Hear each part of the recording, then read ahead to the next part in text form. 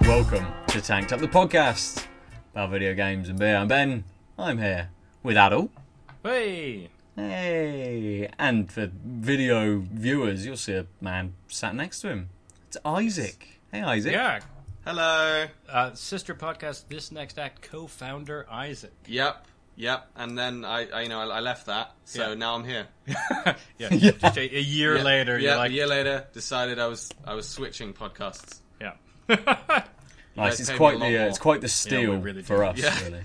Yeah. Listeners at home, you wouldn't believe how much they're paying me. About half a beer, probably. Half of two beers. It's 3/3. We're gonna have three because there's two of us. Nice. That's fair. Why don't you crack open the first beer then? What have you got? So first off, shout out to listener and philosopher friend Michael, last name withheld because I didn't ask if I could say his name. Who fair. shipped me 5 Viennese beers because I met him in Vienna and he works for a craft brew pub. Nice. So we are doing a Vienna night. It sounds like Mennonite or something. Oh yeah, I'm a Vienna night. I don't really like technology, but I have to also mention that he shipped the beers in a GTX 1060 box, which I thought was choice. Yep, it's literally craft beer and video games. We are drinking the Local Hero from Next Level Brewing, and it has no flavor text, but it is a pale ale. It's got 30 IBUs. It's a special beer from 12.8 degrees P. I don't actually. 12.8 degrees Plato. Nope, it's just not focusing. Doesn't matter. So it's 5.4%. It's got the wheat syrup, Pilsner, Vienna, and Kara. It's a 3 out of 10. I can't count. That's not 10. 3 out of 7 maltiness. It's got Centennial, Simcoe, and Chinook or Chinook if you are me. And it is a 5 out of 8 hoppiness and a 2 out of 8 bitterness, because that's what 8s are, not 10s or 7s. I'm good at Was the reading first beers. one an 8 as well, or? Yeah. I'm just bad at counting.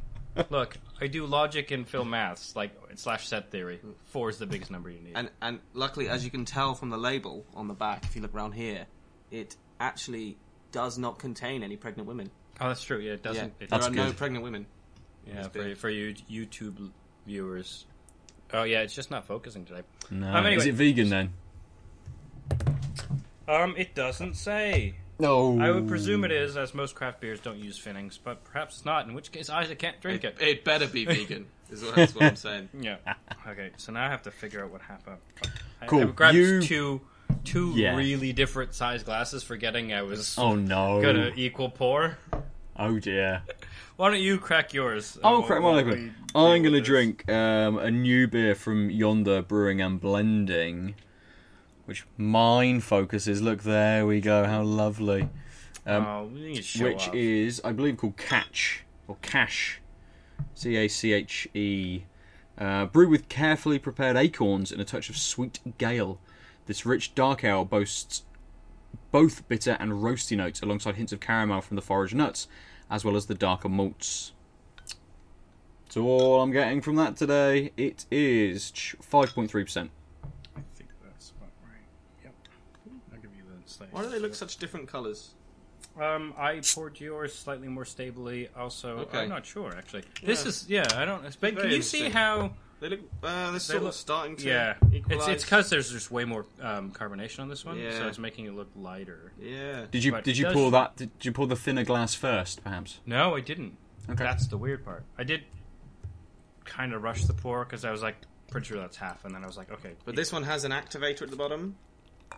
Or no? Does this glass have an activator? No, in it? I don't know Okay. what you're talking about. You know it's the thing, right? No. The bubbly I mean- thing. Yeah, the bubbly thing. Yeah. I don't think I've ever had beer from a bubbly thing glass. Oh, you definitely have had beer from a bubbly thing glass. I definitely haven't used the bubbly thing. Okay, so unfortunately, I didn't think that with pint glasses, especially a super tall one, and half pours, nosing will be difficult. Yes. So I'm getting a maltiness. It's pretty light. There's no fruit or citrus or anything. There's something there. What do you think that smell is, Isaac? I think it is kind of fruity. What kind of fruit? Well, Not apples. no, it's So you kind of thinking like tropical, or are you thinking citrus? no. Okay, you know what it is? It's a hint of Fanta fruit twist. Interesting. Is that what you're I'm getting not from the quite getting fizziness? I'm not getting that, but also I don't really know what Fanta fruit twist smells like, so I maybe I am getting that. Yeah, I What mean, was it? Was it a pale? yeah, it's a pale ale. Yeah. So now that settled, I think they match quite well. Still looks a little bit. Yeah, I think that's just because density. But okay, well, give it a sip. Have a big swig. That is really light. Yeah. There is no octopus, despite the label. Well, there might be. I mean, we don't know if it's vegan, right? Yeah, that's true. You might be going to... What is vegan hell? I guess that's just the planet Earth, really. Yes, yeah. Vegan hell is the planet. Well, Yeah. I'm gonna live in an abattoir for the rest of eternity. So, what's going on here?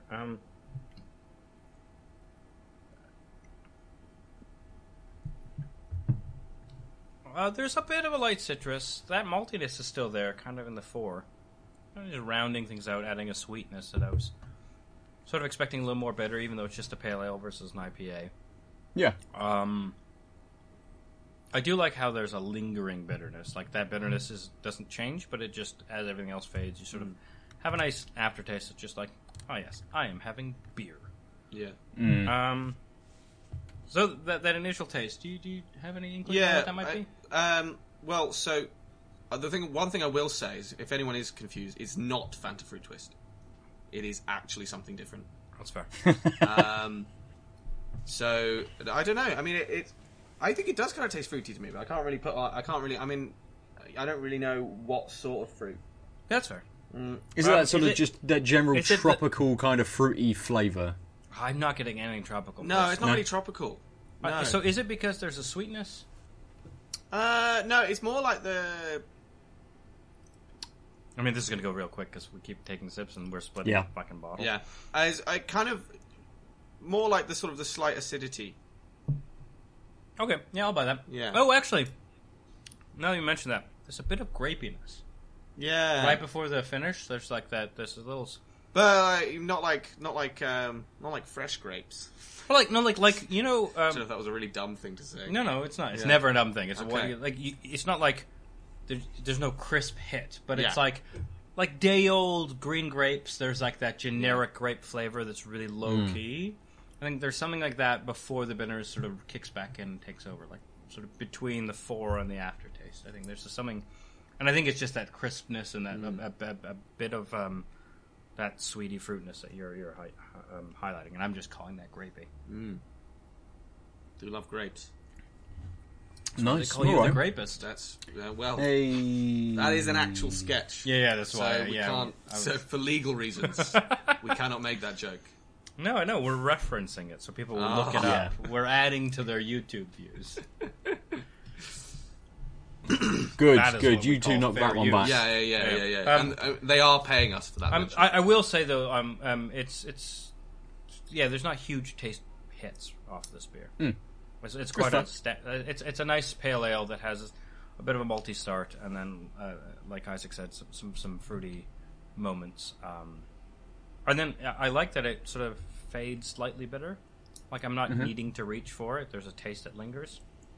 But yeah, so that is the local hero. Do you have any last other thoughts? Feel free to comment later if something. Yeah. No. I mean. No. Cool. Yeah. How about you, Ben? How is beer That's one? fair. Beer one. What was that? Yonder Cash. It's nice. overdone.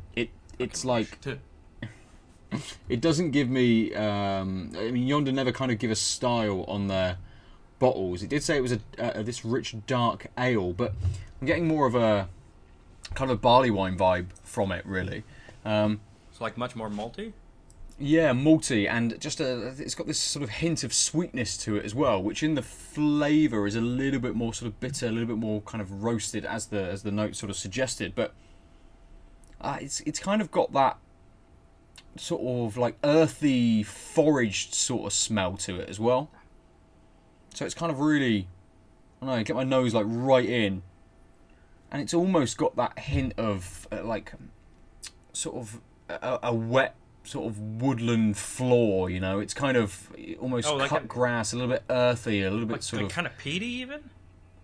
Or not quite? Not quite peaty. It doesn't quite edge on there. It's just a little bit kind of like earthy.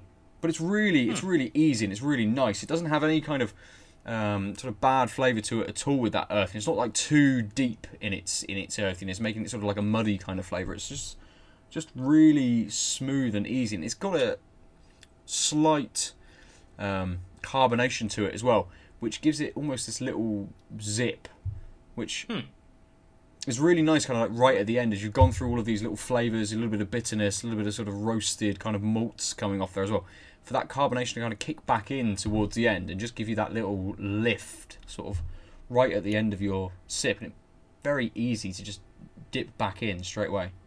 Excellent. What was the percentage again? It was 5.3. Okay, so it's actually pretty much the same as ours, despite being sort of a darker and it seems like bigger taste journey. Yeah, I mean, for similar ABVs, these are two very different beers, like at completely opposite ends of the spectrum, almost. For something that's kind of, I suppose, but yeah. Yeah, we could have done a lager and a stout. But yeah, I hear what you're saying. Yeah. Cool. But yeah, it's really nice. It's gonna disappear. It's got this nice, cause, you know, it looks very dark and kind of very very black on camera, but under the light, it's really, really brown, and it does look like a nice brown ale. It's got that lovely sort of level of head to it, which sort of sticks around on the glass a little bit as well. So it just looks thinner really than like a stout or a porter, despite the way it looks to yeah, us. Yeah, it is definitely a bit thinner, but it looks really nice. It smells really nice, and it tastes fucking fantastic. So I've done well. Excellent. Well, I've not. I've just picked a good beer. Someone else has done really well in making it. You've done well. You picked it. You've done well. You got these for free. Yeah, that's true. Yeah, you've done really well. Yeah, we've done well. You're getting this I'm for free getting too. this for free as well. Yeah, I'm already wasted. Oh, what? You've had 2 beers? No, I know. I had 3. I had a beer before. Did you? Yeah. Wow. I had one at lunch. Yeah. Just starting early. Yeah. Hey. Sometimes you've got to start early. Uh-oh. Is there a cat? Has the cat come back? No, it's Yeah, I mean, it's not a cat. It's actually a person. Yeah, no, it's a person who Yeah. groomed the cat. Yeah. Ah. Don't worry about it.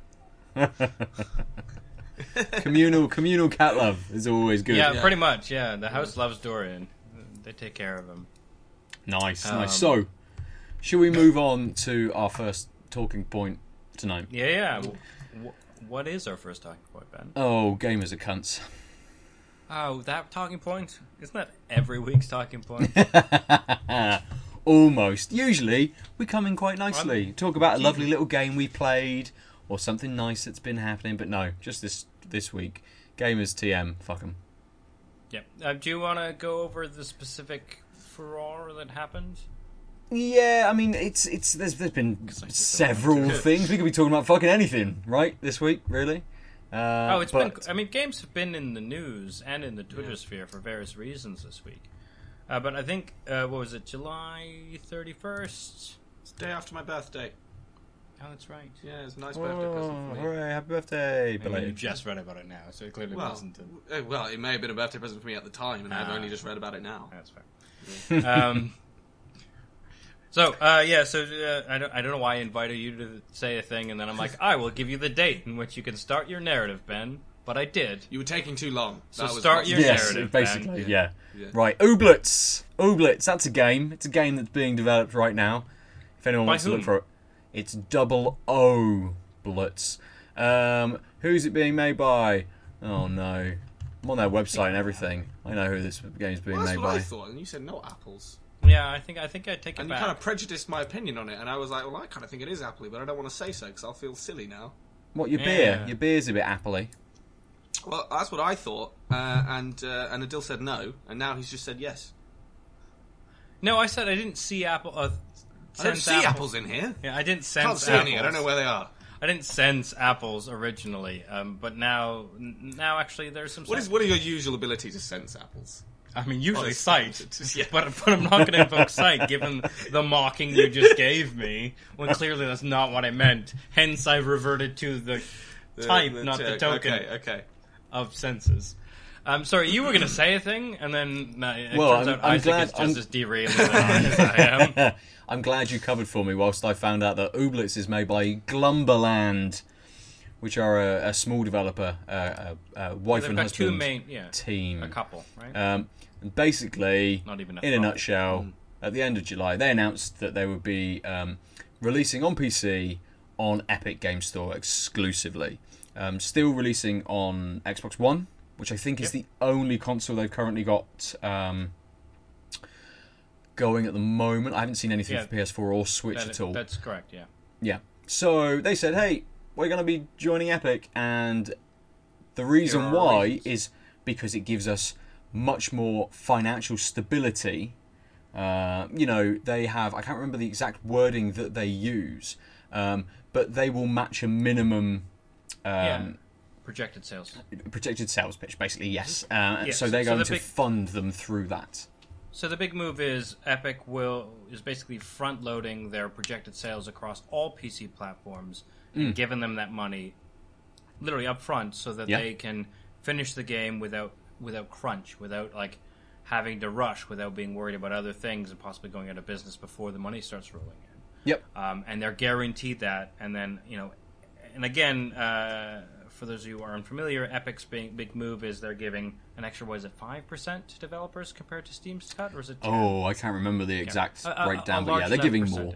Yeah. So once they pass that barrier, they'll, if they hit that minimum threshold, they'll now start getting the bigger cut on anything past that threshold. But they're guaranteed this money because Epic believes their product will ship that many things. Yeah.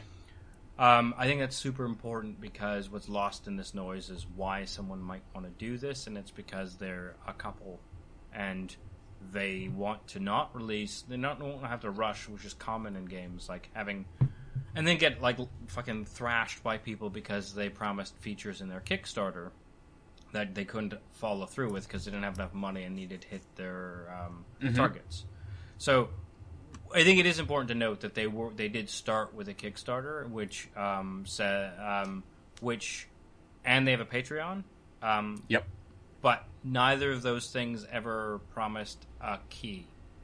That's right. Steam, Yeah. which is important. So no one funding through a crowdfunding source was ever offered for a type for money, a code for the game. Essentially, they were just funding the developers to make the game without any kind of reward, essentially, or any kind of product at the end of it for free or for their initial kind of investment.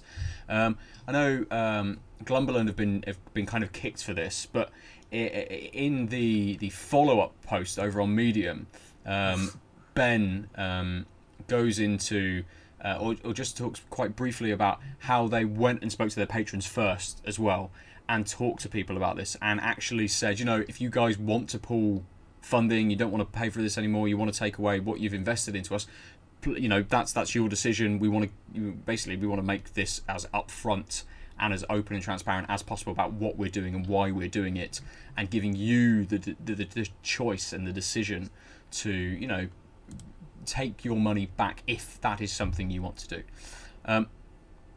All of this kind of seemed okay. They did quite a tongue-in-cheek blog post on their website about why they've done this.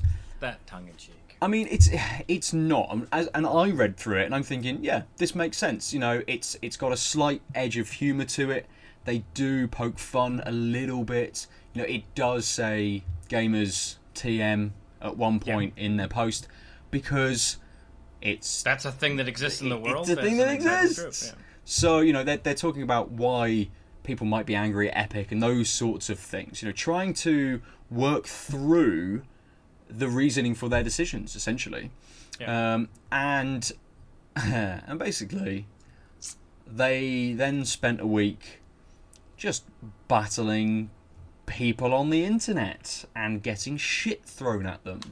And I mean, crucially, not the people who have thus far supported their game, but people who were angry at the notion of Epic exclusivity and argue on behalf of their patrons or their Kickstartees. Yep.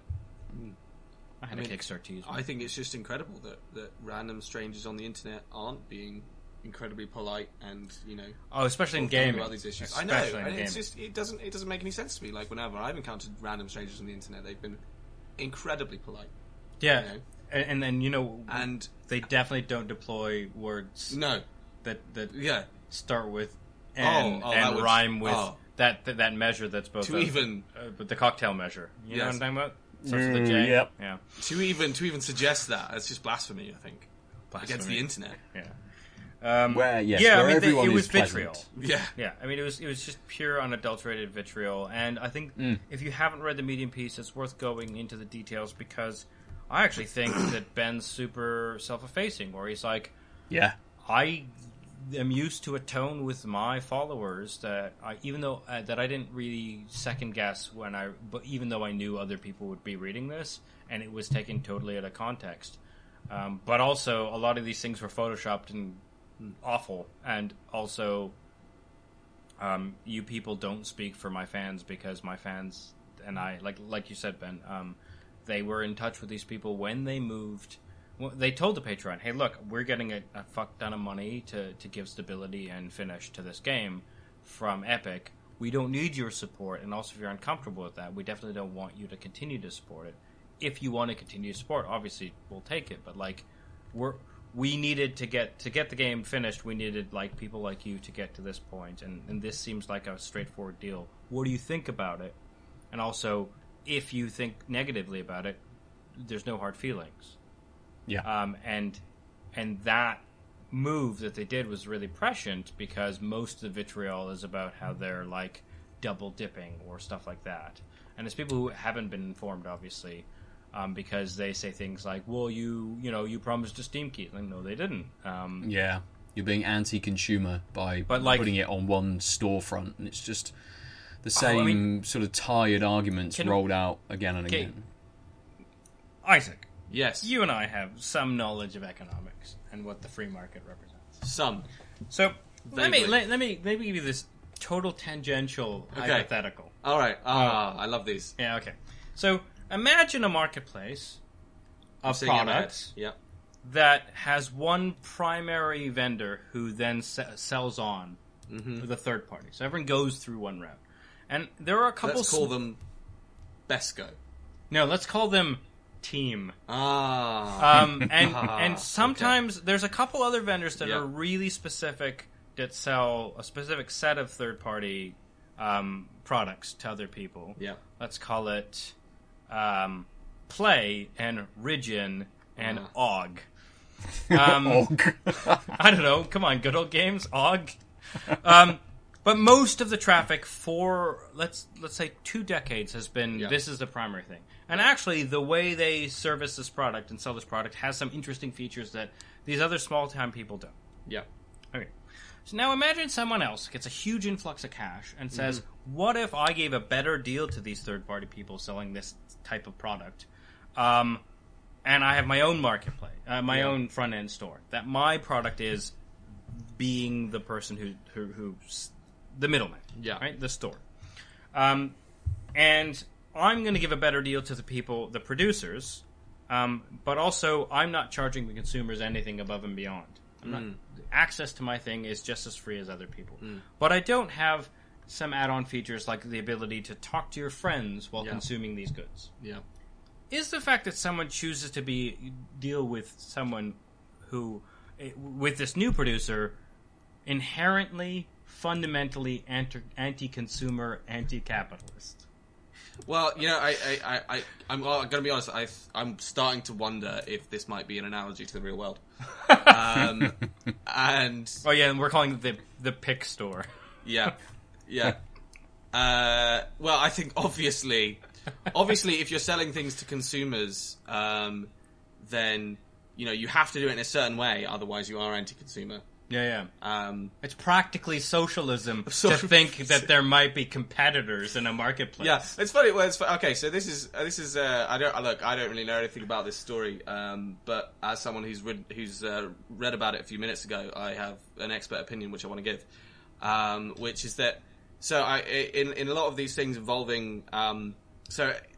Which I mentioned just before we started the podcast, that Epic Games has is part owned by Tencent Media, which is a huge company in China, and a lot of that influx of cash that Epic Games has been from Tencent, if I'm correct. Yeah, I think so. Right? Yeah. Oh no, sorry. The big influx of cash for Epic is not Tencent. Tencent only owns, I think, literally 10%. Oh. The influx of cash is Fortnite. And all of the accessories. Okay. And Fortnite's a free game. Yeah, you can see why I was chosen to speak on a games podcast. Yeah, no, but I mean, I think it's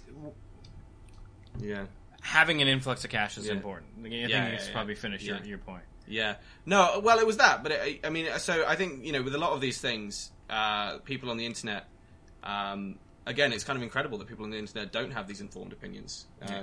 But they'll say things like, "Oh, the Chinese are taking over. They're doing all these sort of like crazy things," and like Tencent has bought this. It was a similar thing with Reddit. Right, when they bought like a stake in Reddit, and everyone thought they were going to control it, and because Tencent run WeChat, which they sort of control for the Chinese government because they have to. Yeah. Even though Tencent is a private company, but obviously there's heavy government influence because it's a Chinese company. And people, I think there is this sort of worry that that companies like Epic Games will sort of like there's this kind of weird Chinese influence that people don't like, right? That like they're going to start controlling their lives and selling their data and doing all these like weird things. And as someone that has lived in China for 8 months and just got back, I can tell you that is entirely true. And they are coming after you, and they will steal your children. And if you buy this game, Ooblets, on Epic Games, then you are basically you're going to be in a prison camp. So I think you mean an immigration detention center. We use the correct terminology at least. Oh, sorry, yeah. Yeah. Riffin. I didn't know.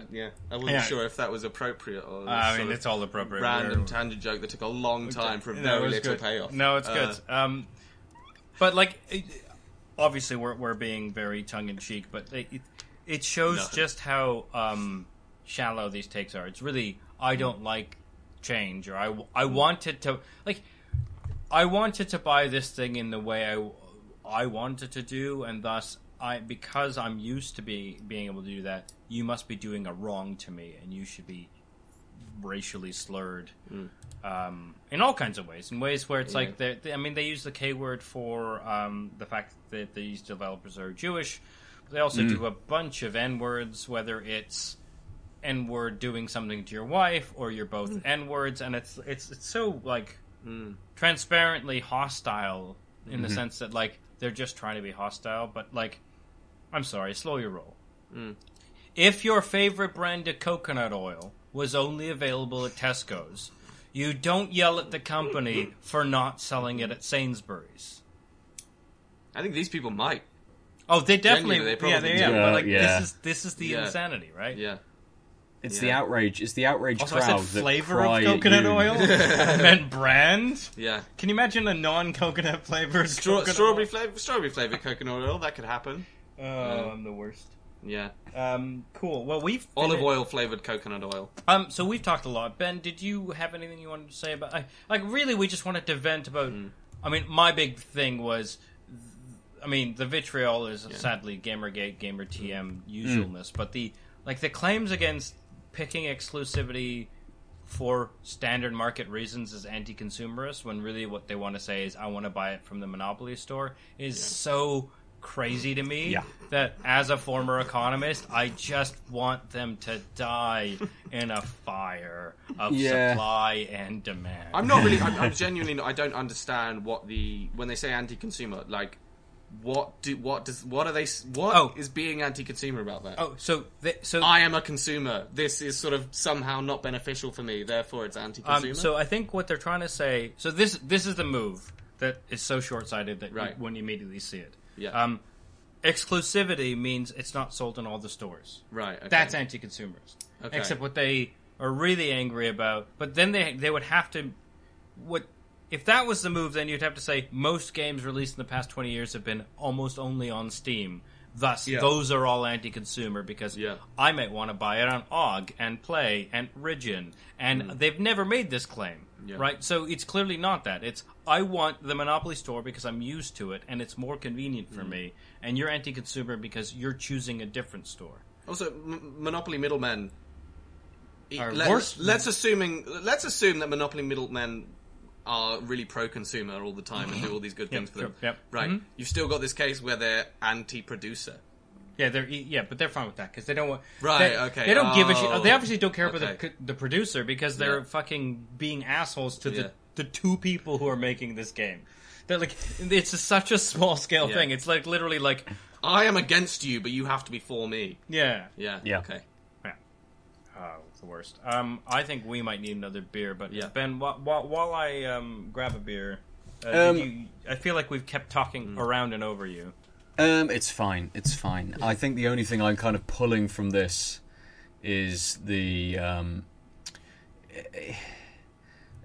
idea that people are seeking out these guys to give them shit. So, they had a huge influx of people on their Discord channel, which clearly aren't people who have ever given a shit about the game before, just going there to do it. And this very much mirrors kind of other social changes going on within the world.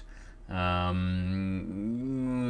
try not to get too political with it, although we might do in a minute anyway. Yeah. So it kind of, it just mirrors fucking all of the shit that's just happening in the world. And it's kind of, you want games and this kind of entertainment to be a lot of the times an escape from that kind to we take want to be your like mind off Ubisoft of things and make non-political games about the end of the world and fighting and terrorism. And people who have chosen to make games and make an entertainment product for people's enjoyment, then having to just go through a week of shit because they have made a financial decision to ensure that they are able good to for fucking them and eat their food. product. Yeah. How it's difficult for, say, like a little one-man team to make a game when someone else has a full-time job to support them.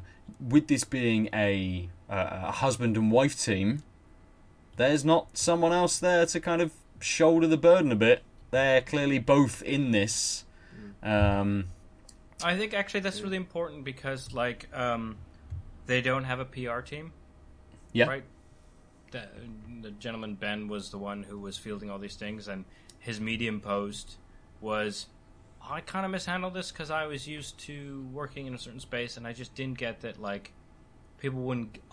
So, I think he's too kind to these people, where he's like, people didn't get my tongue-in-cheek thing, and I was being a little sassy because I was used to that, but I didn't get they might misinterpret it. I'm like, no, they're willfully misinterpreting this.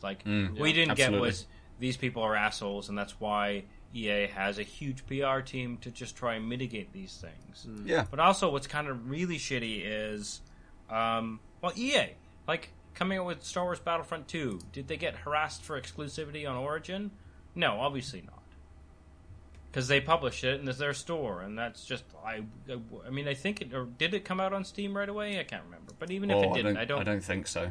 Yeah, so even if it did, this wouldn't happen because it's about punching down and being an asshole, and you can't do that to the corporate entity in the same way. So because of that, they're more happy to be okay with corporations doing worse things. Yeah, it's kind of hard to... It's harder to come up with good slurs for corporations. You got all these racist slurs already to talk about individuals, right? I think they could figure it out. I have faith in their destructive creativity. I think you have too much faith in their intelligence. Oh, I don't think they'll be smart. Although, actually, no, I will say I briefly saw one tweet which I did think was really good. One of the insulting tweets, which it didn't have any racist slurs as far as I'm aware. So I think we can. I mean, yeah, we can say it. I think anyway. There's a little bit. Let's see if we can go up. It does have a racist slur. Okay, that's good.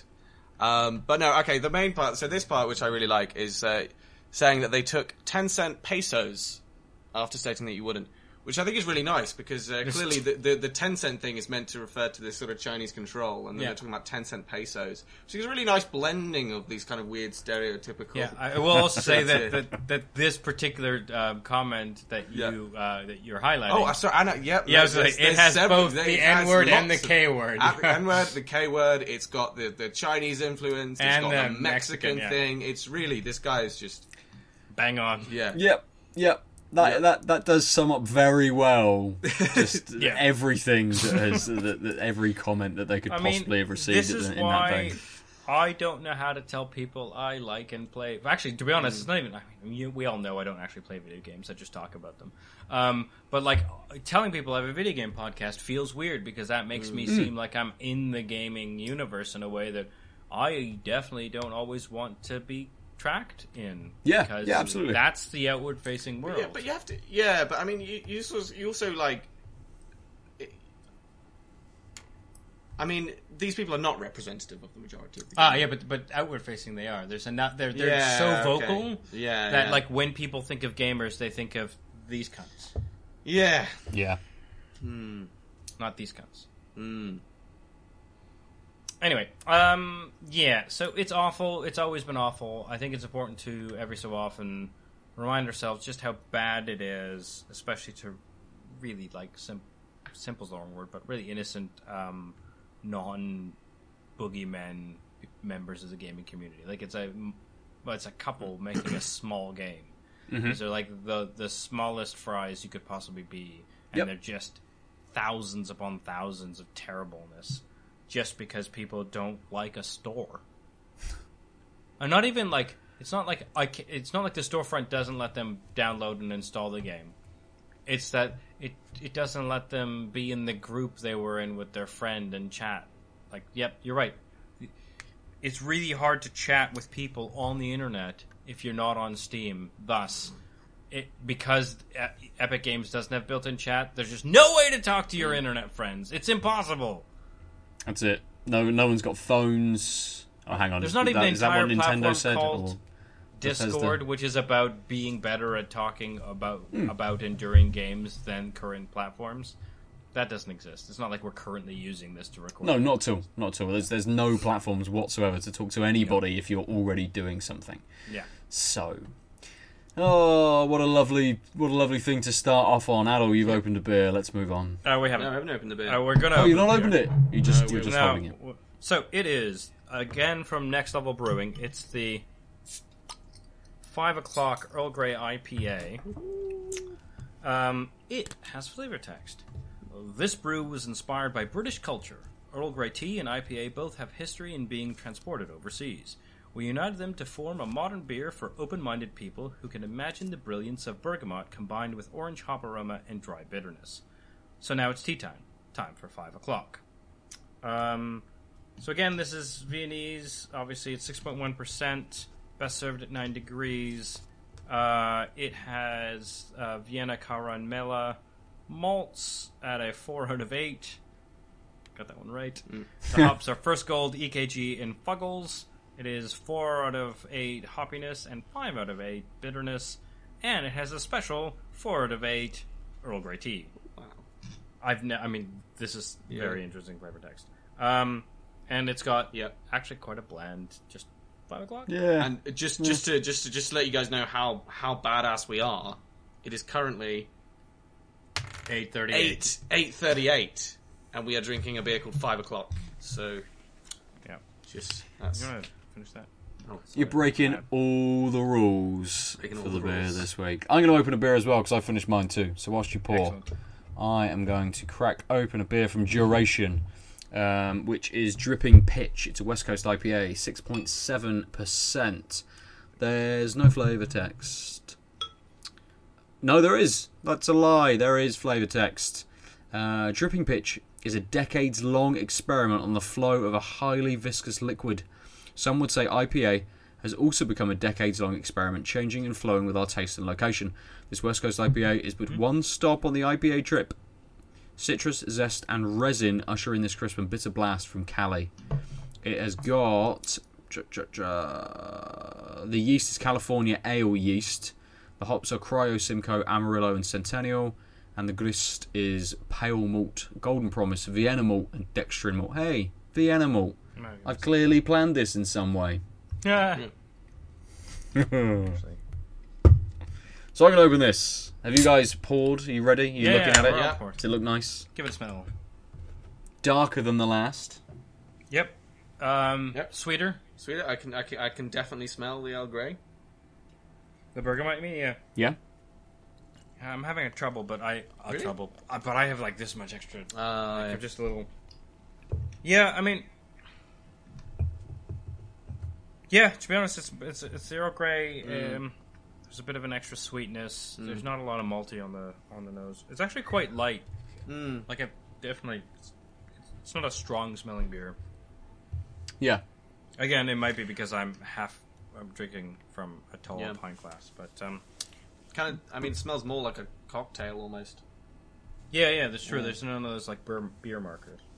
I mean, from the flavour text and from those really random scales that they have, it seemed very middling. Everything was 4 out of 8, wasn't it? So yeah, so yeah, it was like 4 malt, 4 hoppy, 5 bitterness, which I actually find it not that bitter. Yeah, it's not that bitter. And you know what? You say sort of like middling, but I think that's good for this one. Yeah. I just had a taste, and I think I don't want any of those flavours to be stronger. That's okay. Sort of perfectly balanced. Nice. And as in the flavour text, I definitely can taste the British culture. I'm feeling like I'm getting annoyed at being in a queue. Do you feel more at home than you have been since being back now? Yeah, I think so. Would this have been comfort beer when you were in China? Being yes, Britain. Yeah. I would have felt very colonial though.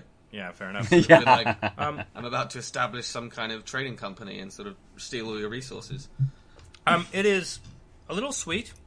You definitely feel like you got to taste the 6.6%. To me, at least, I find the bergamot is kind of masked by the other beer flavors. It's only when they fade away that the finish is clearly Earl Grey. Like, I don't immediately notice them amongst the other flavors. I wouldn't say it's masked at the first. It's not really pronounced, but it's sort of like I can still taste it. It's still there, which I think like because I'm not a big fan of Earl Grey tea in general. So like I don't like the really really pronounced like you see like some sort of like Earl Grey flavored beers and stuff like that, and it'll be like really pronounced. I don't really like that like, too much. Oh, you just put 40 pounds of bergamot in, and all I can taste is bergamot. But also when I have Earl Grey tea, I don't want it just to be bergamot. Yeah, exactly. Yeah. Whereas this is sort of like it is there, and I can taste it, but it's not super prevalent. Pretend that's not there. That's fair. It's good that it's a sort of a balanced balanced beer and it isn't giving you too much. It's nice, especially like Isaac. How into beer are you? Like, I drink a lot. Okay. Yeah. I mean, beer is very into me. In that functionally, there's been a lot of beers that have been inside of you. There's a lot of beer that's been inside of me. No, I mean, I like beer quite a lot. I mean, I don't know if I have ever spoken about the flavors as in depth as we have been on this podcast, but no, I think, yeah. Well, you definitely try different things. Yeah. I think you lean more to lagers and light pale ales than like stouts and porters. Yeah, well, although a lot of it is like dependent on sort of where I am. So, I mean, it's because we've been drinking in the summer regularly in the past. Well, it's also like in general in Britain, I prefer like IPAs and ales in general. And I always thought that was just because I preferred ales. And then I went to Bruges, and I was like, no, I love lager. That's actually the thing I really like. It's just I've never had like a really good one before. Yeah, that's fair. Yeah. Says the guy drinking out of a Heineken glass. Yeah, so I like this. To be honest, what I want a little more out of this is a little more of a bitter tail end. It's supposed to be an Earl Grey IPA, and I feel like, I mean, it says it on the tin, on the glass tin, that it is exactly half hoppiness. But like to me, to make it like an Earl Grey IPA, I want some lingering bitterness to ideally twin with that bergamot that's lingering, and instead it kind of feels more like a pale ale than an IPA to me. If it's supposed to represent British culture, you would expect more of a lingering bitterness. To be honest, you'd expect that as soon as you cracked it, it all just left this European bottle. Yes, yeah, and then sort of like constantly went back in and came back out, and it was like, oh. Yeah. It ended up all on the floor, and it was a terrible mess. You cut me up there. How's your beer, Ben? Well, if you do want a lingering bitterness, this is definitely a beer to pick up. It's quite light on the nose. I was expecting a bigger nose than this for sort of like a West Coast IPA. It's quite light, but it's super fruity. What kind of lovely? fruits are I mean, these? we're talking super, about see-through. Clear beers. This is super clear, and it's sort of a slightly amber kind of color as well. You could probably mistake it for a lager or something like that if you were just glancing at it. It's out on the table, but it's kind of full of fruity flavors, but it's got this lovely oily sort of resinous running through it as well. Almost edging on kind of like a little bit of a piney kind of flavor, which flows into this lingering bitterness, which sticks around for a little while. And it's not dry at all. So I'm sort of sat here. That bitterness is still with me, but I have no urgency to pick this glass back up and have another sip. That's a good point about both of these Next Level beers. Is they both have a really wet mouthfeel. So like at no point did I feel like I needed to like quench my thirst with it. It was just I wanted to have another sip. It never felt like that. It was never this drying out thing. Yeah. Which is a thing, as listeners will know, is a thing I dislike because I want the taste to bring me back, not like this forceful mouthfeel. So I mean, I actually think that because they were sort of nice and wet in the mouthfeel, both of these Next Levels we kind of just were able to nurse in a way, even though they weren't. Yeah, it's not like they had huge lingering aftertaste, such that we were like, oh, well, I want to like finish this taste experience and then refresh. It was just like, well, this is kind of just a drink in front of me. Yeah, absolutely. And I think this is maybe where it's sort of one of its strongest points, that it has that bitterness and it lasts. Normally you get that bitterness and you're thinking, okay, I need to go back and refresh. I want that sort of citrusy start to it. I want to be sort of slightly refreshed by what I'm tasting. But this bitterness has that kick to it. It's got that sort of zestiness enough pairing with that piney, oily kind of nature to it that it's just a really nice finish that lasts and lasts and lasts. And I just don't need to pick it up, which is great. Because I will reach for it, because I want to taste that and I want to experience that again, rather than being rushed through it. So it's a really good West Coast IPA. I think I had one a few weeks ago, which kind of didn't really give me the style very well. I think this nails it. It's spot on. So yeah, really well made, really good beer. One last question. Sorry, I sort of pseudo asked it before, but I think we both interrupted me. But like, what you said of fruitiness, I'm just curious what types of fruits. Like, we're talking tropical, citrus. So it's much more. It's much more grape or whatever the fuck I said. Kind of grapey, just a large green grape that crunches when you bite into it. It's much more citrus than anything else. I think maybe that shift into a kind of a pininess maybe makes me think a little bit more of those kind of grapefruity flavors that you get, but I don't think that it is in there. I think it's just a citrus that merges or flows with very the winner. well into the end result. So, yeah, big sort of zippy, zesty citrus hit to start Cool. off with. Yeah. Excellent. So, we've talked about people being dickheads. What are we going to talk about we'll now? talk about Gamers TM, but yes, I mean, those are coextensions. No, they're not. There's more dickheads than Gamers TM. Yep. I fucked up the term. Yep. But I caught it before someone else could. So. It's Well, fine. I was about to say it, but I thought that I didn't want to embarrass you in front of your regular listeners. That's okay. I embarrass me in front of my regular listeners on a weekly basis. It's sort of my shtick. Okay, so what have you been doing, gaming and beer-wise, Ben? All right. What have I been doing? I've been playing lots of games, but only little. Sorry. Little snippets of games. What have I played? I've been playing a game called Solo, which is a little puzzle game, but Lucy's playing that as well. So I'm going to wait to talk about that one if she finishes it. But It's at least based on the hit movie, right? It is. You're a Wookiee and you fall off a train or something. I don't really know. That's as far as it. Since I've seen it, yeah. I've never seen it, so I don't know. Oh, really? Kind of guessing. Solo? That's No. quite good. Okay. You're a Wookiee, but the way he doesn't fall off the train. I mean, Does he he's not? not seen it. That's why he said. I've not seen it. False. Oh, right. I see. Yeah. Okay. Spoiled for me. Done. There That's is a included. train though. Yeah, I mean, there is Yes. a train. There's a train scene, but then he doesn't. Yeah, I that's why remember I was it from the confused. trailer. He doesn't fall off there. Ah, Well, then it wasn't boo. spoiled. Oh, The trainer? The trailer spoiled it for you. That's it. That's Okay, exactly right. so outside of Solo, is there a game you've been, or are you?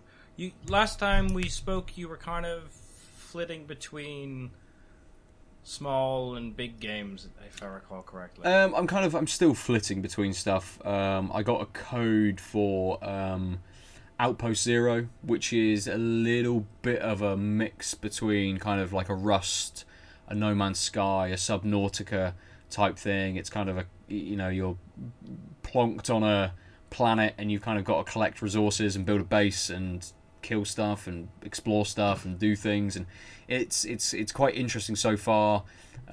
Looks really good, sounds really good. My computer's not quite up to the task of running it.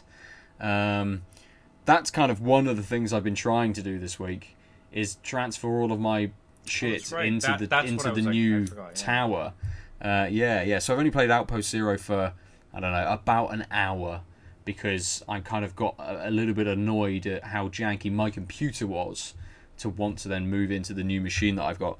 But, as you guys can see, I only have one pair of plastic hard drive rails, and I need 3 pairs to stick all 3 hard drives in. Just stack them on each other. They're not going to be that. I don't know. I didn't want to stick them on top of each other. Trust me. Yeah, it's fine. I'm an ex-IT professional. It's fine. Yeah, do it. It'll be alright. It doesn't need any airflow. It's fine. I mean, to be honest, no. If they're your secondary and tertiary drives, no. They're just not going to produce that much heat. No, that's very true. But I'm trying to source these fucking rails. There's no identifying features or marks on the rails that I currently have to know which brand they are. Is there a brand on the case? I don't know. It has engraved in the case the word Digital Cradle, but I don't know what the fuck that is. And apart from that, it's blank. Apart from it having a load of Corsair innards and AMD innards, that's about it. So I would definitely look into see if you can figure out what the case is, and that'll tell you what type of rail it is. Yeah, I might have to. But also, you can come on. Oh, I mean, you're a tinkerer and an architect. I know. I did have 3 of them stood up on their side in the housing at one point, and thought, ooh, if I kick this machine, they're all just gonna fall over. Yeah, so I'll figure it out. Yeah, exactly. Keep my feet away them while you're playing. That's true. Ooh, that's true. I've just got to make sure that I juggle one way and then juggle the other way, so my cables don't all twist too much. Smart. Yeah. Plus, I'd probably need another 2 hands to do all the typing and the mousing and the stuff. How big are these drives? All 3.5s. Size? One is 4 terabyte, one is 1 terabyte, and the other is... I mean, this is a thing we could say off air, but I'm curious. 1 terabyte? Because I think I have a spare enclosure, and possibly a spare 4 terabyte drive, in which case you could just downsize to like an external. Yeah, it's making sure Yeah. Yeah. This is no longer a fruitful podcast, Doc. We can edit this later. What else have I been playing? Wink, we're not going to edit it later. We're not going to edit this out. I've also been playing the Moonlighter DLC, which I think is called Between Dimensions. I actually finished Moonlighter, which is a fantastic game. Loved it. I wasn't that far off of finishing it when I picked it back up. So I spent maybe about an hour, finished it, and jumped into the DLC. Which is much more of the same.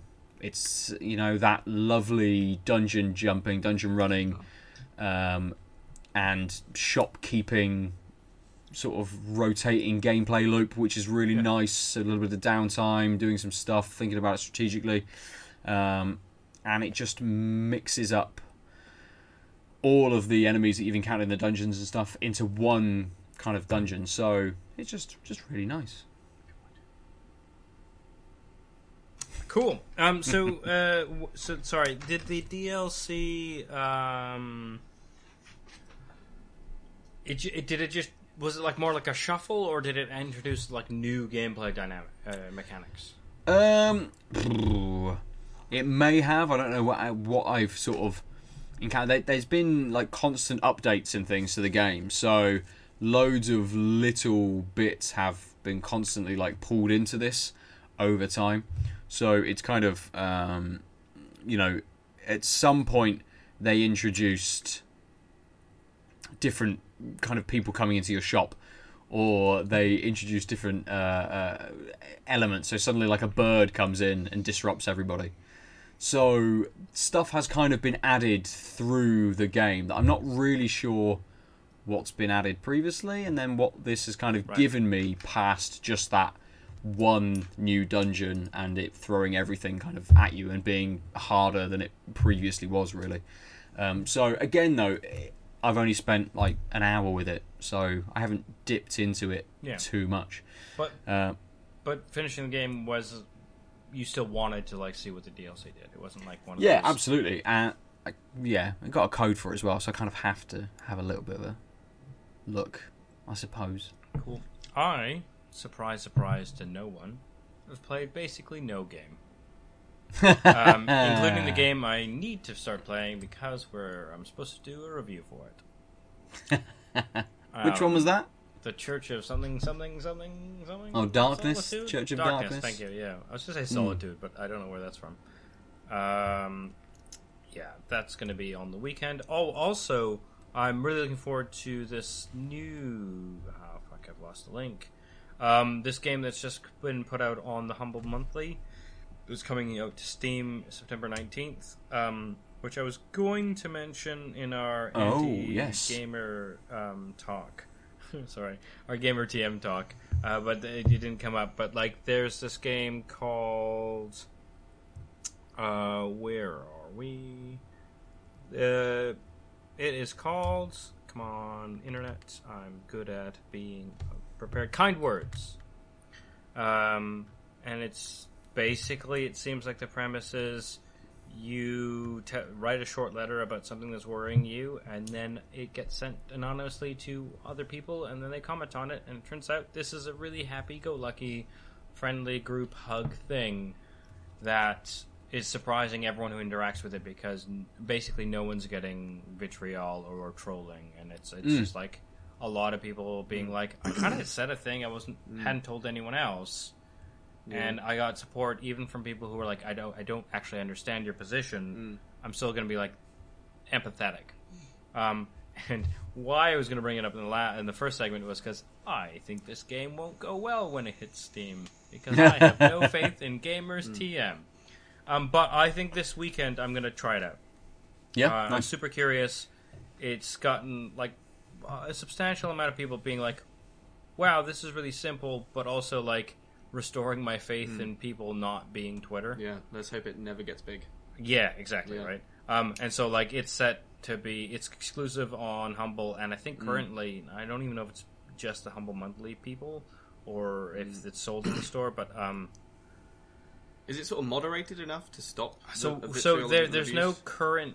The devs haven't said whether they are moderating. Okay. So like this is why I was going to bring it as a tangent, because like I haven't played it. I've just learned about it today. Yeah. But I as a Humble Monthly subscriber, I have a code to this game, so I'm going to try it out. But yeah, that and Church of Darkness. No. Yes. Already forgot. Something like that. Yeah. Yeah. Will be the games I'm going to try out.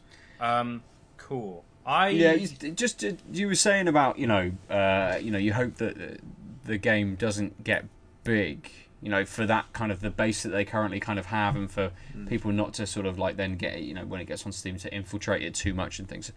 Loads and loads of games kind of go under the radar, even releasing on Steam, and they have their own little communities and things. But I think that's one of the issues with actually reporting on stuff like this, because suddenly you have just raised it to the wider audience, and Polygon being Polygon, tons of people read it that hate Polygon. Yeah, that's exactly what my worry is that if Polygon hadn't said anything, I bet this wonderful experience would have kept going. But there are people who think Polygon is just a bunch of SJWs, and so them saying, oh, this gaming experience is really nice and supportive means I will go ruin it. I think it's a general problem, though. I mean, like, you read any online publication. Oh, no, but like... And then, like, most of the comments will be from people that hate that publication. Right, yeah, that's fair. I mean, I guess the point is that Polygon actually does take perspectives into account. Never read the comments on anything. Yeah. But, like, Polygon has the reputation of being the most SJW gaming publication. So them pointing out this is a really interesting, fruitful, heartwarming experience makes it more likely than if, like, Game of Sutra or Rock Paper Shotgun said something similar, because the people who might pick up on it might be like, oh, well, I might still want to ruin that, but, like, I want to ruin it because Polygon fucking cool. Well, so I will hopefully say more about this next episode. We've got one more beer. Nice. You smashed that last one back a lot quicker than the first one. Yeah, I think. Yep, we did. Yeah. This last one is from a different brewery from Vienna. No, it's not. It's another Next Level. It just didn't have the Next Level cap. I thought I grabbed the other one. Next week I'll have the other brewery. I literally judged it based on, for our video listeners, 2 had this cap, 1 didn't. I was like, cool, I'll grab this one. It's from a different brewery. No, they just had them. So this is Next Level's No Kangaroos in Austria, Aussie IPA. It's a 6.6%, 60 IBU. Its malts are Pilsner, Maris Otter, Oats, and Cara. So no Vienna malts. 4 out of 8 maltiness.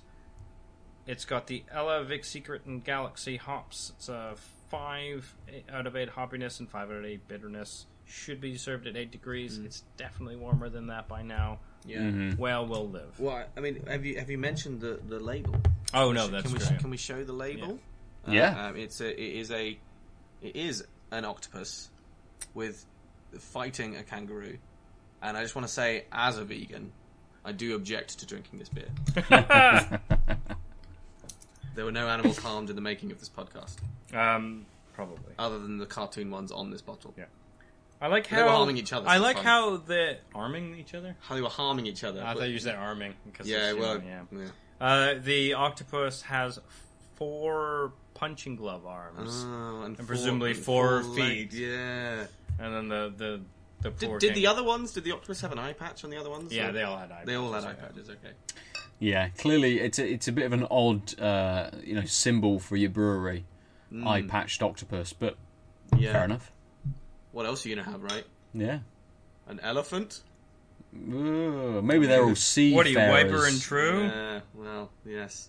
My brother actually has the delirium elephant as a tattoo on his really? arm. Yeah. did not know that. Yeah. And it's the delirium elephant? Well, it is the same. Like, it's actually the other way around, and there is supposed to be some significance to that, and I'm not sure what that significance is. Oh. I can't really remember. Huh. But yeah. He hates beer. Well, no, I mean, he loves beer. Clearly. Yeah. But what? Maybe he likes when he's drinking think that it was- beer at his reflection. Yeah, that's what it is. He likes drinking it in the mirror. No, there was some story to do with when he like first had delirium in France or something, and then it was a stonking good time. I think there's probably more to the story than that. It was probably deeper than that. I mean, I'm making him sound very shallow, but That's fine. He's not going to listen to this, is he? I mean, who knows? I guess if you advertise it on your Facebook wall. Yeah. Wow, that is a really light nose. It's quite sweet. I actually think there is a bit of an appliness there. I think it's just a sweet fruitiness. It's very light. You can't. I mean, I'm not really getting much from that. Yeah. I'm just going straight to taste. Jump straight in. Oh, this is a bitter aftertaste. Like this, this is a little drying out. Again, sorry, with respect to the other ones, it's not super like bitter, but it's lingering bitterness. Again, it has those large green grapes with the stalk that we've spoken about. Yeah, The crunchy ones. the crunchy large green grapes with the stalk and the leaf. Something else going on in the 4. Not quite being able to decipher that. This is another one of theirs without the only one that had flavor text was the Earl Grey one. Yeah. It's a good beer. I mean, Yeah. it's a little more IPA than the Earl Grey IPA in the sense that it has that lingering bitterness. But it's really easy on the foretaste. Yeah.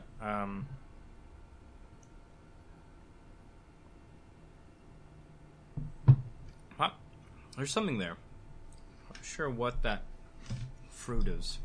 So I think, It's not super citrusy.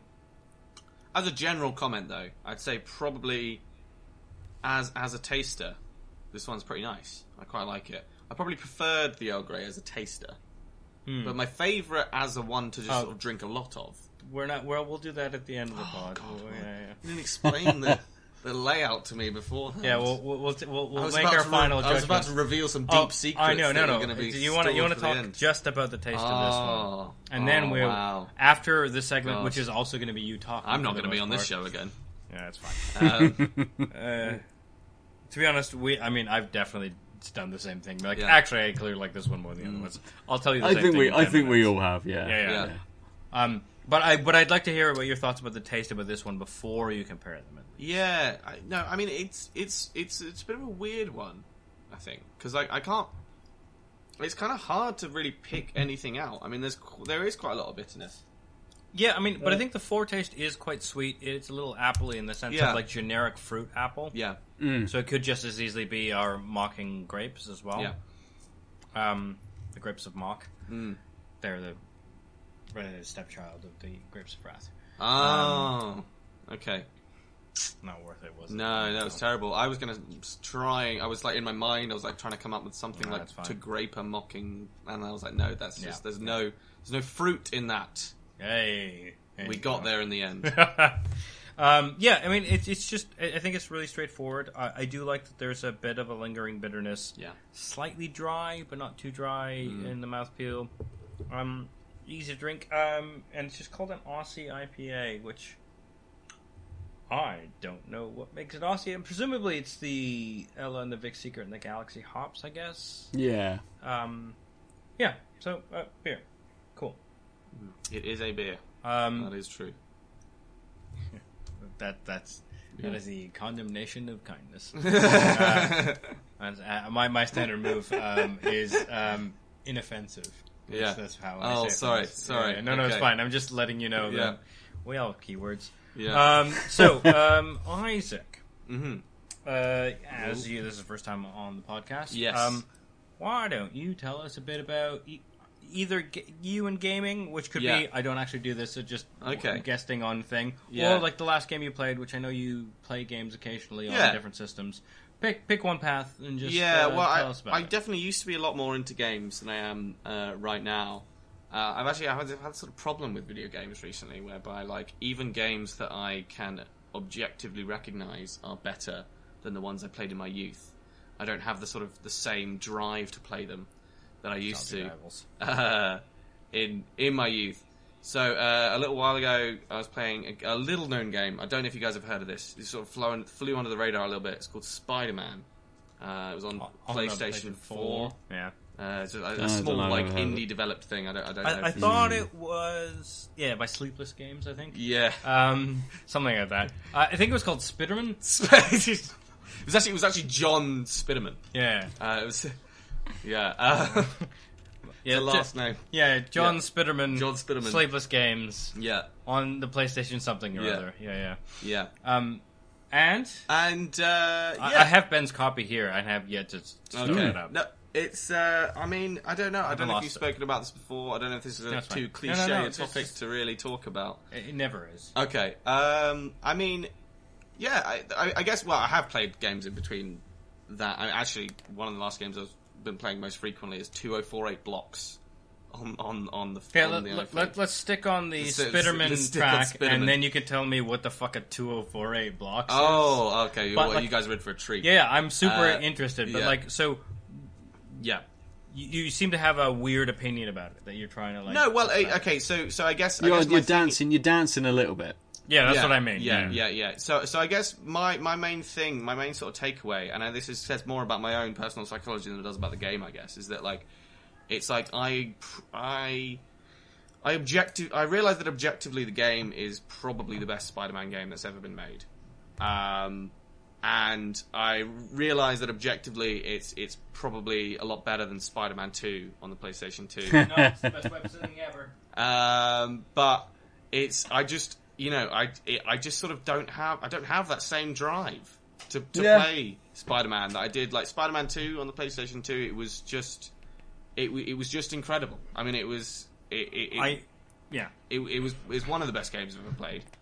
I actually think that the main plus of Spider-Man PS4 is trying to redo the web slinging of Spider-Man 2 on the PS2. Yeah. But there are, at least from what I've seen, because again I haven't bothered to play it because I'm the worst, there are moments in Spider-Man PS4 where you are slinging to kind of nowhere, but it works. Yeah. But in Spider-Man 2, that didn't work, and they put a lot of effort into the physics of swinging. Oh, yeah. And but you I play think it on various different difficulty modes with the swinging as well. But I think what made a lot of people jump on Spider-Man PS4 was that it was getting the spirit of that, but with the convenience of the games in the interim, which I get you might balk at, but I think that's why a lot of people love the web sling in that game, because it gave you like the interactive physics, but also some leeway. No, I'm not. Ben, you've actually played this game. Is it true that sometimes you were kind of slinging to nowhere, or is this a I want to know whether I don't think so. I think it was quite. Because I read that once. Yeah, I think it was quite good in its in your web slinging abilities, and it actually connecting with the environment around you. You know, you're not suddenly going through Central Park and able to just swing through the sky. You have to pull yourself towards trees, and then you are swinging, and it's connecting with the trees, but you're swinging super close to the ground.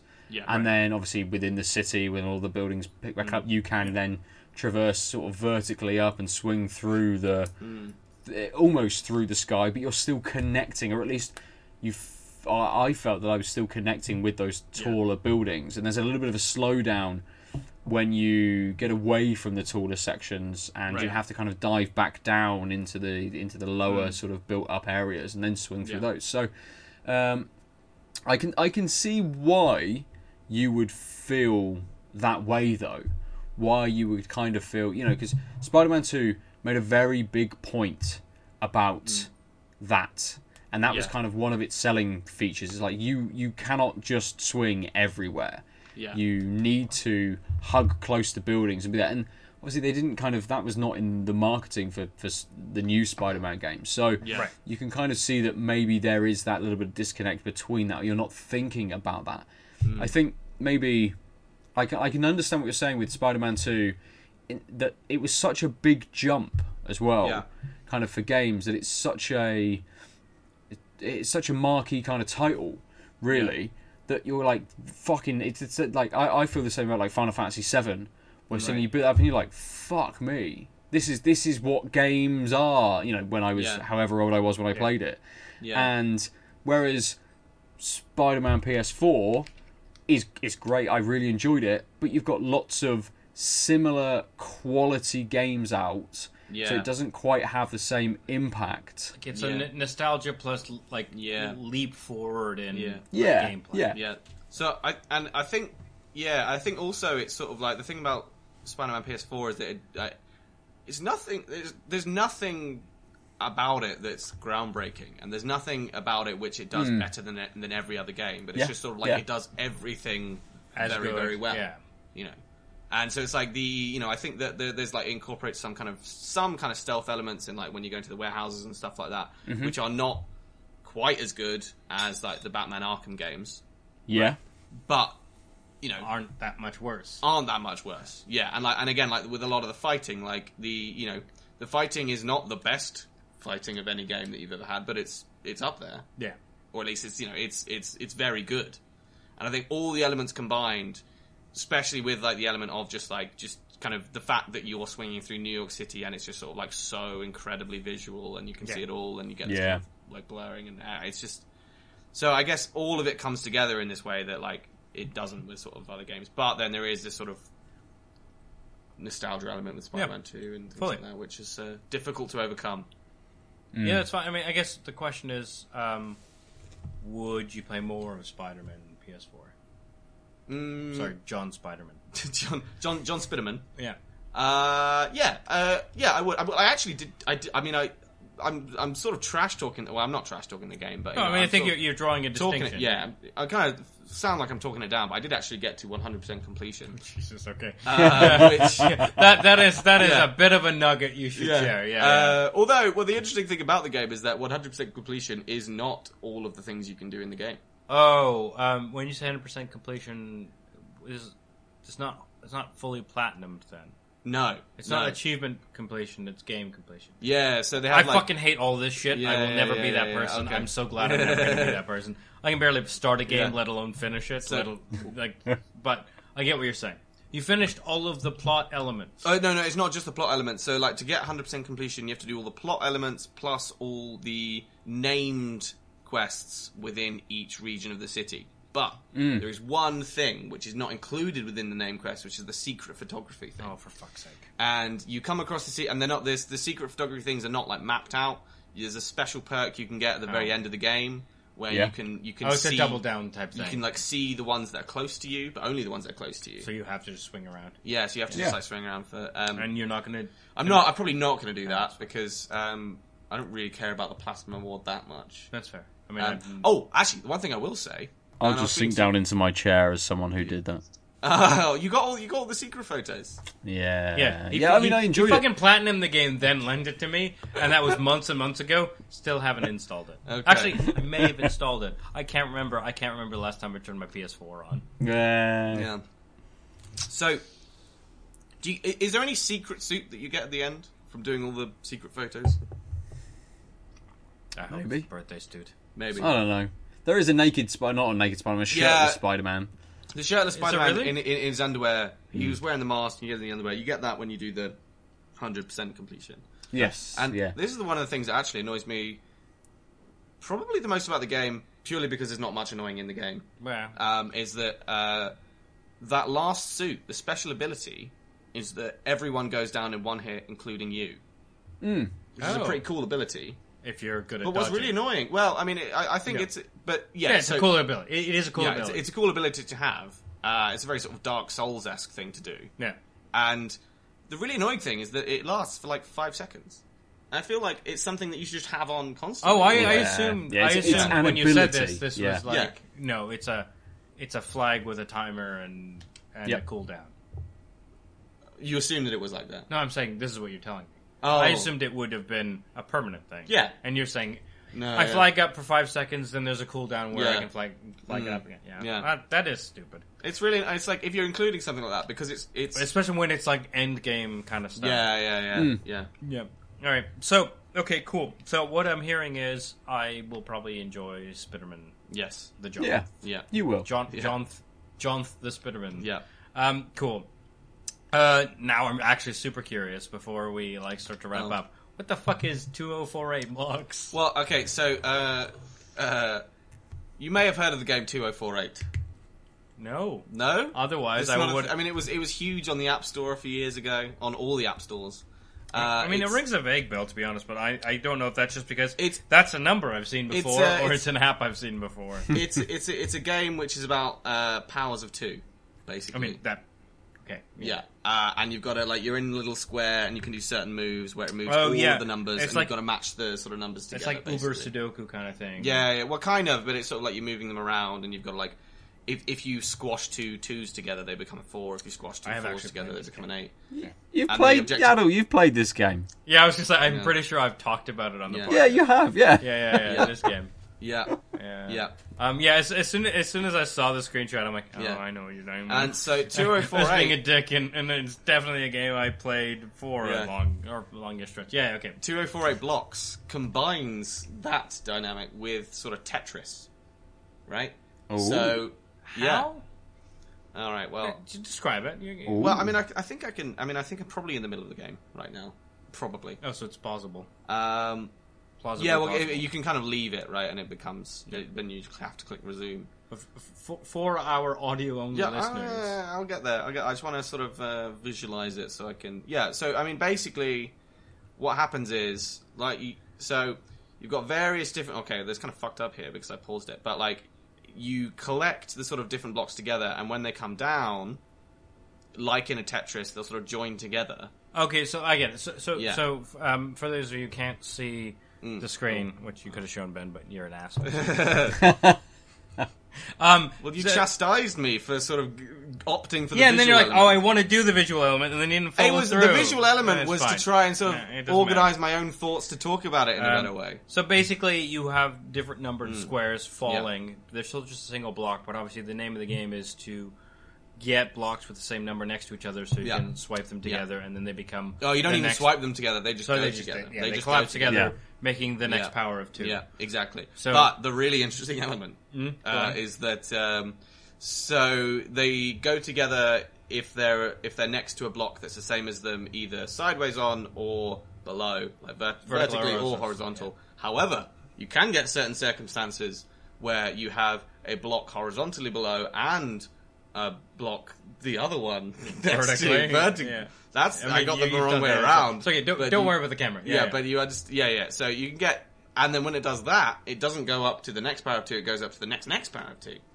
Do you have any foreknowledge of which block which space it'll ultimately inhabit? So it always joins with. So if it joins horizontally, Yeah. it'll join with the one that lands, and if it joins vertically, it will go into the square below. Okay, cool. Sorry, just thinking you're talking about the confluence. So it's like, is it like a crapshoot of the 4 spaces? But it's not. Yeah. So it's like, so say you've got one hit. So say you've got one It's going to below, go down and down that's it. and down and sort of towards the middle. Yeah. Yeah. Actually, that sounds like a very interesting game. Really addictive. It's so addictive. It's to be honest, I play it far too much. And And I think the highest block I've ever got to was probably 32,000 something. Jesus. Maybe I got to 6. I've definitely got to 32,000. So in the Tetris version, you're just trying to. It's just like a time trial thing. Because it ends when you cannot stack any more blocks. Right. So you get to the top. if so long as you keep collapsing things, I think the key is this. It's not like if you get a 2048 block, it disappears, despite the name. Oh no, yeah. So I think it's important. Like, so the 2048 thing is just because of historical reasons, right? But the original game, isn't it? The point was to get to a 2048 block, then you'd pass the level. Yeah. In this one, whereas realistically in this one, if you only get to 2048 block, you're a noob. Right. Okay. Yeah. You need to get good. Yeah.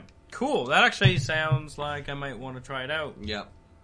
Amongst all the other games I'm supposed to be playing. Yeah, but it sounds like a nice kind of like little game that you can sort of, you know, sit on the toilet and play, or sit on the bus and play, something like that. I often play it on the tube, and people are sort of like bumping into me and like doing all these things, and they get quite annoyed that I'm just sort of staring at my phone. But it's like I can't really stop. I mean, I can stop. Yeah, but obviously there's a flow going on. Exactly. Yeah. So I just tell them to fuck off. Yeah, that's fair. It's the tube. Yep. Cool. Well, on that note, Ben, do you have a favorite beer? Yes, I do. Cool. Would you like to share it with us, or would you like it to be a secret? I'm going to share it. I think now is the right time to share our favourite beers. I really like the Yonder. The cash. It was nice. It was a little bit different. It was a dark ale, but it had a lot of different flavours going on. I think that the Duration Dripping Pitch is just a really good West Coast IPA, and it's a really good beer. Like, it matches the style really well, and it's just really, really nice. It was super light. Well, I say super light, 6.7%, but it felt super light. It didn't feel like a big beer. It wasn't super boisterous. Yeah. So it's kind of it's an easy pick, I think, for me this week, because I would very swiftly pick up the Dripping Pitch again to drink right now, whereas the Yonder was a nice beer, really nice beer, well made, but I'm happy with kind of the one bottle and what I had. Dripping Pitch I want more of, and I think I find a lot of that with Duration. They just seem to make beers which are very well made and quite moreish. They're super easy to drink, and you just want another almost instantly after you finish. But they're like a flat taste curve. They're interesting, but manage to keep that easy to drink thing. Yeah, well balanced and interesting, but they just go back so easily. Yeah. That's what they say about me. Hey, on that Isaac. Note, then Isaac, you seem to know pretty. Yeah, you early wanted to which say a thing and I beer cut you off. So tell us, but you feel free to go through all the steps. I mean, about the favorite beer, you mean? Yeah. So what? I mean, well, actually, I think I've kind of changed my opinion now. So what I was going to say beforehand, which was not actually an outright favorite. It was sort of like preliminary comparison as like a tasting thing. As like a thing to taste, rather than sort of like, drink a few of. Yeah. Let's say. I preferred these two. No, sorry. I preferred the No Kangaroos in Austria. I preferred it as a thing to sort of like, ooh, that's quite sharp. But I thought, but realistically, if I'm having a few of these, I'll probably want either the 5 o'clock or the Local Hero. Most likely the Local Hero as a thing to have quite a few of. Or, more than one. More than one, yeah. But after getting to the end of that sample, I kind of feel like actually the No Kangaroos in Austria, you sort of get used to the sharpness of it, and it actually just becomes quite enjoyable to drink. Rather than I obviously your initial taste seemed to have been like, oh, there's interesting things going on, but they're kind of too forward, and so I don't think I would have another one. But by the end, you're like, I could have another one of these. Yeah, exactly. Yeah, I think that was. Whereas I sort of think with I probably went the other way with the 5 o'clock, thinking that like in the beginning, because all of the tastes were sort of well balanced, I felt like I could have a few of these, and then by the end, I was like, I'm happy to move on. Yeah. Do you know what I mean? So there's a weird kind of like opposite effect with them. That like with the 5 o'clock, the more it's not that I didn't like it as I went on. It's just sort of like by the end of it, I was happy to have a different one. Whereas with the No Kangaroos in Austria, by the beginning of it, I was like, I'm not sure I could have loads of these, and then by the end of it, I was like, I probably could. There's like a sweet pear in it. Yeah, that's the fruit we couldn't find. A sweet pear. In which one? I think in the No Kangaroos. No Kangaroos in Austria. I think so. I think so. It's fine if you don't say. I probably wouldn't say so. Actually, you know what it is? It's a distinct, without the texture. If you've ever had an apple pear, there's that. But like most of the time when people talk about apple pear, they talk about like the fact that it's an apple with the pear texture, but it has a sweetness to it. It's really light, kind of delicate. I think that's what's lingering. So what is an apple pear? Yeah, I was gonna say. I mean, it's an Asian fruit. I don't know. What I think it's like as in like the yellow ones, like the Chinese. Yeah. So I think of that as a Chinese pear. Fair enough, Chinese pear. Yeah, but you know what I mean. Like it's not the texture, but the taste. Understand. Like it's got that delicate sweetness. Yeah, that's the lingering. Now I get thing. what you're saying. Cool. Yeah. Okay. Hi. Yeah, I forgot that you lived in China Yeah. for 8 months. So obviously, I was going to say, it's not a thing I've ever seen in the UK. Yeah. Didn't need to see it in the UK. Yeah. I'm kind of on the same page as you. The local hero was a pale ale.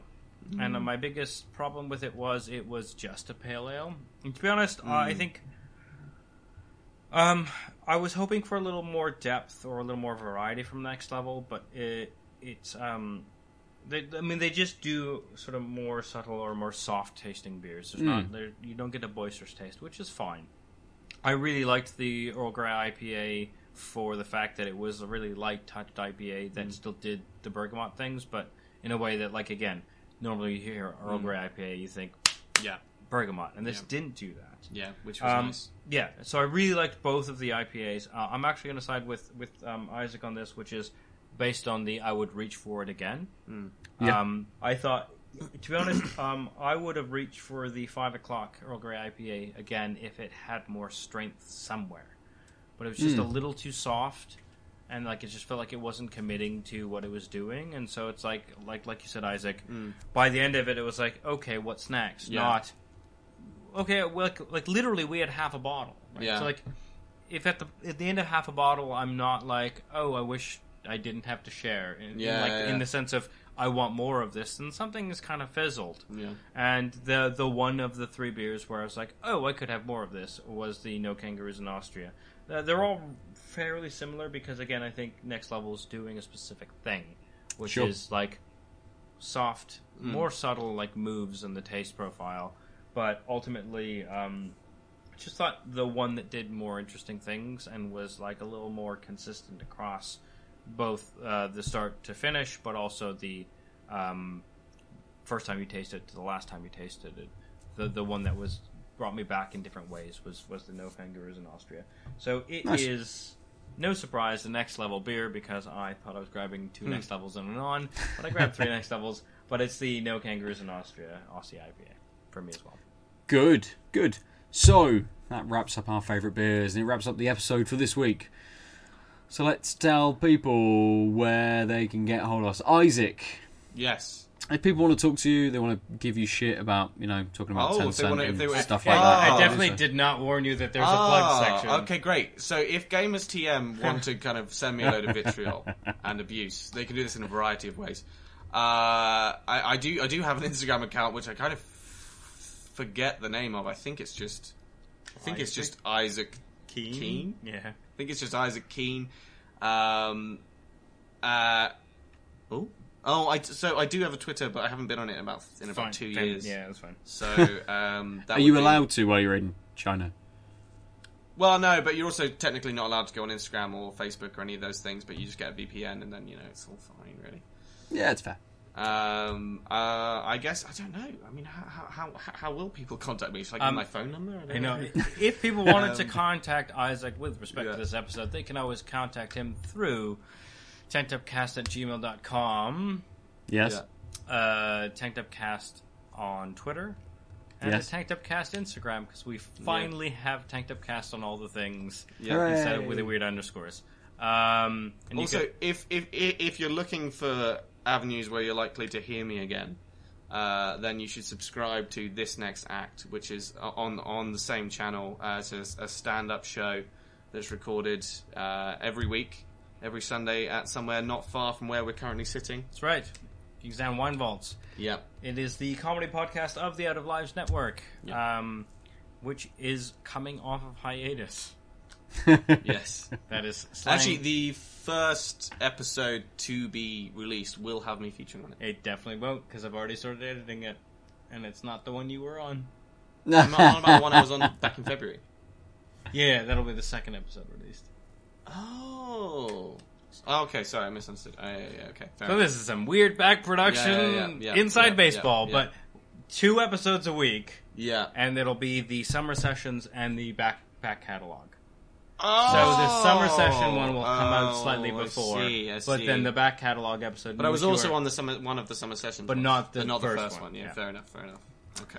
What you need to know though is it's live comedy, which it's live comedy night, which is new material, new comics night. It is more raw than you will find on Netflix, but also more real as a result. God, that's not a bad tagline. Yeah, it's good. Yeah. It's good. That's You've got that good. down. Yeah. And oh wait, will they hear your announcer voice on it? Yeah, obviously. Well, Yeah, well, good. I mean, because Adil's announcer voice is something you want to hear. So, yeah, that's fair.